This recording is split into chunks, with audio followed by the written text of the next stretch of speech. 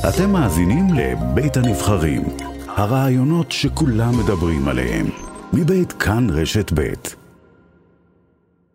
שלום לאלוף במילואים אמנון רשף. בוקר טוב קרן, לך ולמאזינים. מי שהיה מפקד חטיבה 14 במלחמת יום הכיפורים. קח אותנו במסע, לא ארוך לצערי, אבל בזמן שיש לנו, והוא לא מעט לסיפור הזה, במסע היסטורי. אתה בן 35, נכון? נכון. אנחנו מדברים על היום העשירי למלחמת יום הכיפורים. כן. כנראה האיום הקיומי המשמעותי ביותר על מדינת ישראל הצעירה מאז מלחמת העצמאות, נכון? אפשר לומר את זה? אפשר לומר, למרות שאנחנו שלחמנו בשדה הקרב לא חשנו באיום קיומי. היינו חדורים בביטחון שבסופו של דבר נוכל להם.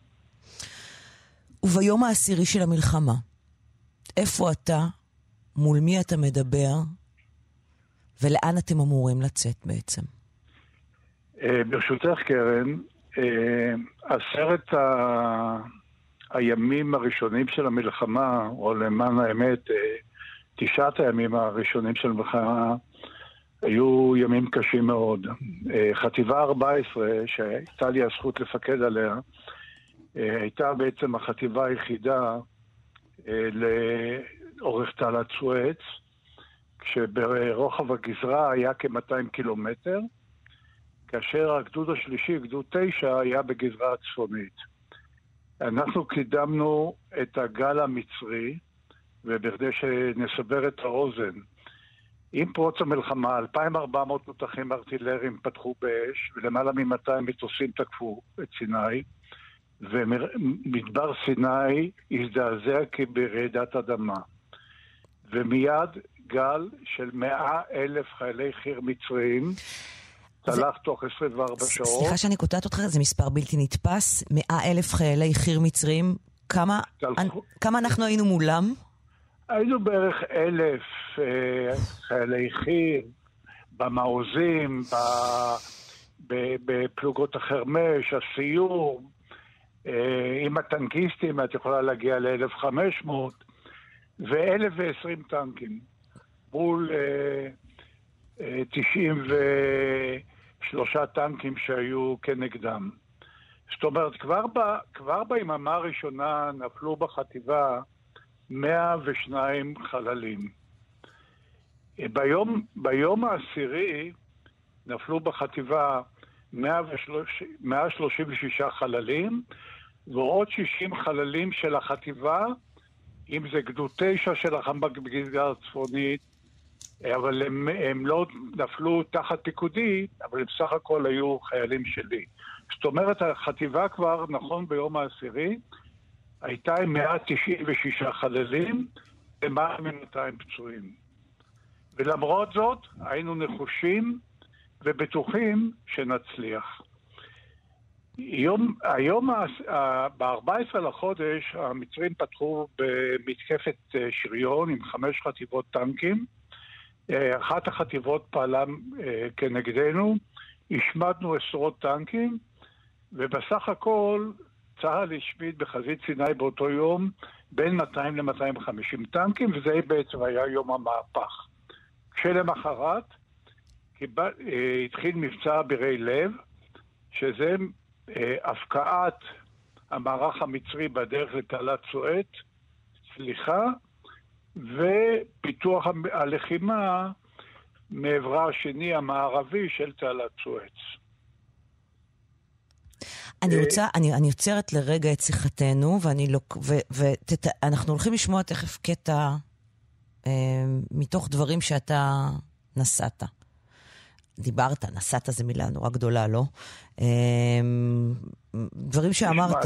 כן, נשמעת, אוקיי. אני ממליצה בחום ללכת אל המחשב או הטלפון הקרוב אליכם, ולמצוא את הקטע המלא. אנחנו נשמע מתוכו משהו כמו 30 או 40 שניות בתוך הזמן שמוגבל לנו. אבל תתאר לי את הסיטואציה הזאת. אתה מדבר, עם מי אתה מדבר? זה בעצם רגע לפני שאתם יוצאים לקרב, נכון? כן. כיוון שהיו לנו הרבה מאוד נפגעים בימים הראשונים, אני ביקשתי מאריק שרון, שהגיע לשטח, את גדוד הסיור האוגדתי, שלא היה הגדוד אורגני שלי. המג"ד הראשון, בנצי כרמלי ז"ל, נהרג ב8 באוקטובר, ואני קיבלתי את גדוד הסיור. ממש כשנערכנו לקראת היציאה לקרב החווה הסידית, גדוד הסיור הגיע ראשון, ומצאתי הזדמנות לדבר ולשוחח עם החיילים. ביקשתי מהמג"ד החדש, יואב ברום, להוריד את החבר'ה מהטנקים, ודיברתי בפניהם דקות ספורות לפני שיצאנו לקרב. וכך זה מופיע באתר של חטיבה 14, תעשו חטיבה 14 במלחמת יום הכיפורים, תגיעו לזה, דברי מפקד החטיבה לגדוד סיור 87, 15 דקות לפני היציאה, עמוס אטינגר מקליט את הדברים, וגם עם קטעי תיאור שלו, הוא מתאר, הוא הקליט את עצמו, מתאר את הדברים, זה שודר לאחר מכן. הנה קטע מהדברים שלך. בחזית המצרית, אנחנו מיוצבים על קו התעוזים לאורך כל הגזרה, ואפשר לומר שהצבא המצרי נמצא, מרבית הצבא המצרי נמצא בין התעוזים וקו התעלה. לכן, מה שנותר לנו לעשות זה לשבור את הצבא המצרי.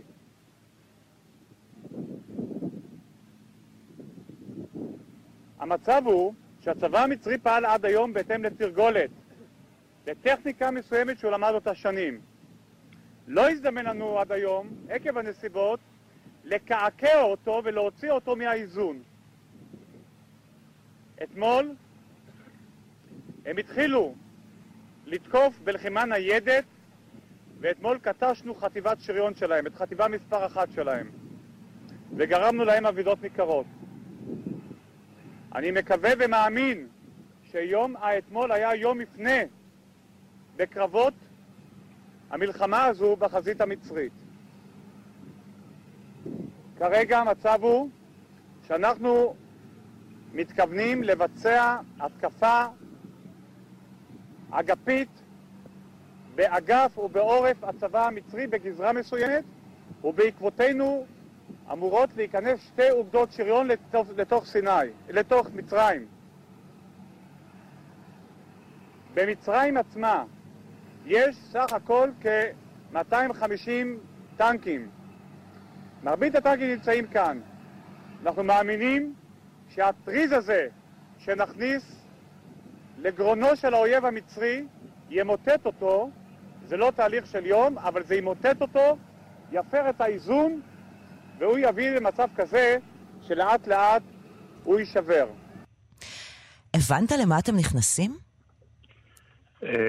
לא העליתי בדעתי שהלחימה תהיה כל כך נוראית, אכזרית וקשה.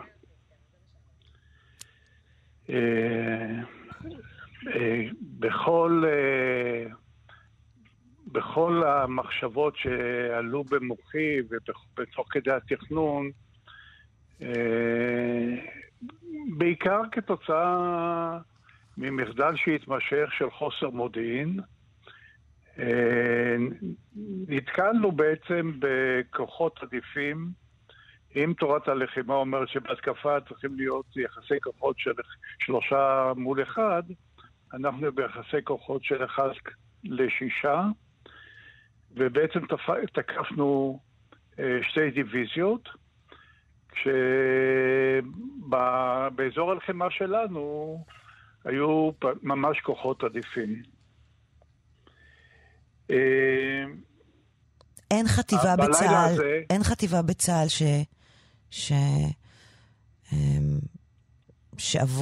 זה היה פרק, זה הקרב, נכון, שנחשב האכזרי ביותר בתולדות צה"ל. סליחה על הביטוי, אבל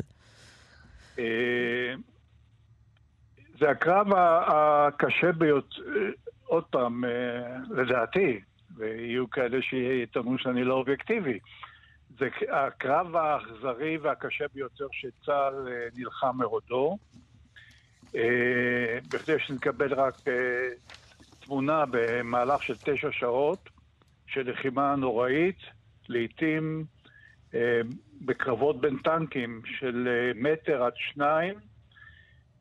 איבדנו בחטיבה ב9 שעות 121 לוחמים, ומספר כפול של פצועים.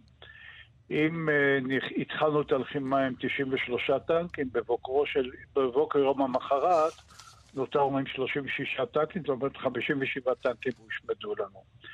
האלוף ישראל טל, שהיה סגן הרמטכ"ל במלחמת יום הכיפורים, המכונה גם מר שריון, אבי המרכבה, ביקש לערוך מחקר, והוא הגדיר את הקרב הזה כקרב הטנקים האכזרי ביותר בהיסטוריה העולמית.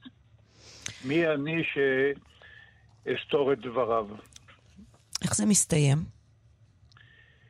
הקרב, תראי, הקרב היה עקוב מדם, אבל תוך כדי הלחימה שלנו, באזור שנקרא תום טרטור לקסיקון, שהיה שם גדוד חי"ר שעברנו דרכו, והם לא פתחו עלינו באש, הם חשבו כנראה שאנחנו מצרים.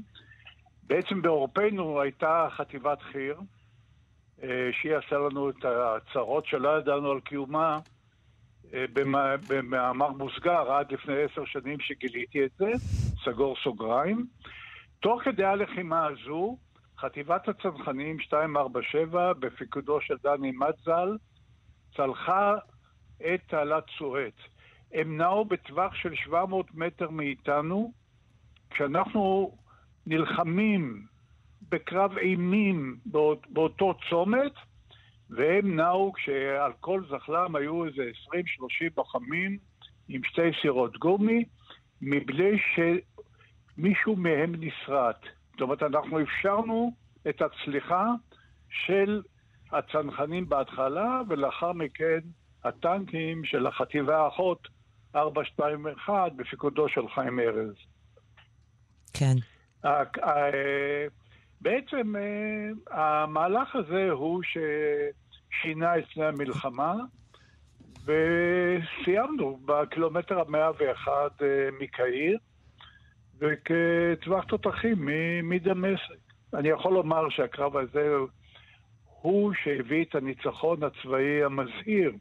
צריך לזכור, מסף תבוסה הגענו לניצחון צבאי אדיר, וכל זה בזכות הגבורה העילאית של לוחמי החטיבה, הנכונות הבלתי נתפסת להקרבה, ותעצומות נפש שפשוט לא יתוארו. בספטמבר, ביום כיפור הבא, זה יהיה 50 שנה למלחמה. יש לך מחשבות? אתה מסתכל מה קורה מסביב? אתה...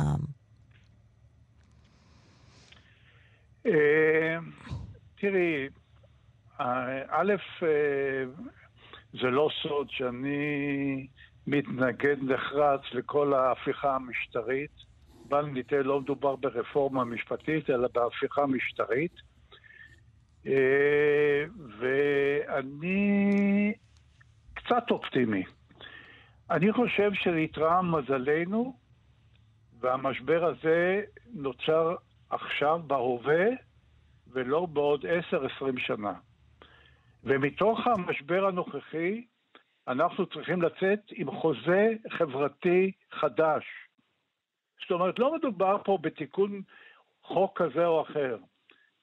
מדינת ישראל צריכה לצאת מהמשבר הנוראי הזה עם חוזה חברתי חדש.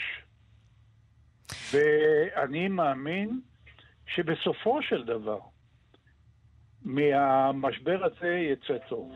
כמי שאיבד כל כך הרבה מחבריו ומחייליו, מה אתה חושב על הוויכוח סביב מה שיהיה בטקסים מחר?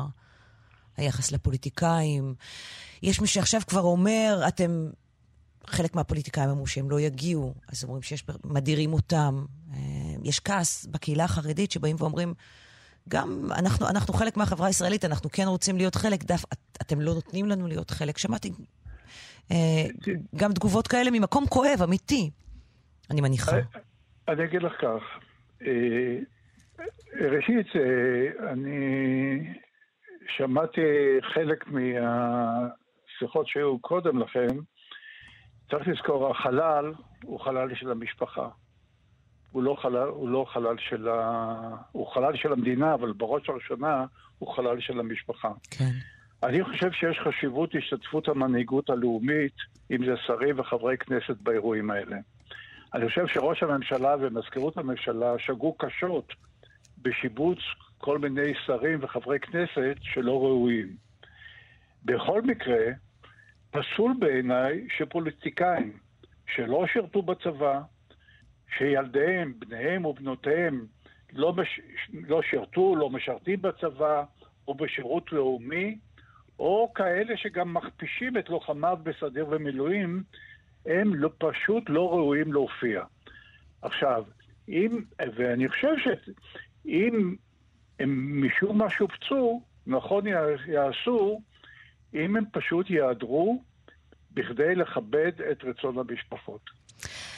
אמנון רשף, אלוף במילואים אמנון רשף, מי שהיה מפקד חטיבה 14 במלחמת יום הכיפורים, אחרי זה גם מפקד גייסות השריון, גם ייסד את תנועת מפקדים למען ביטחון ישראל. תודה רבה שדיברת איתנו הבוקר. תודה רבה, ונקווה לבשורות טובות. ימים טובים. אמן. תודה רבה.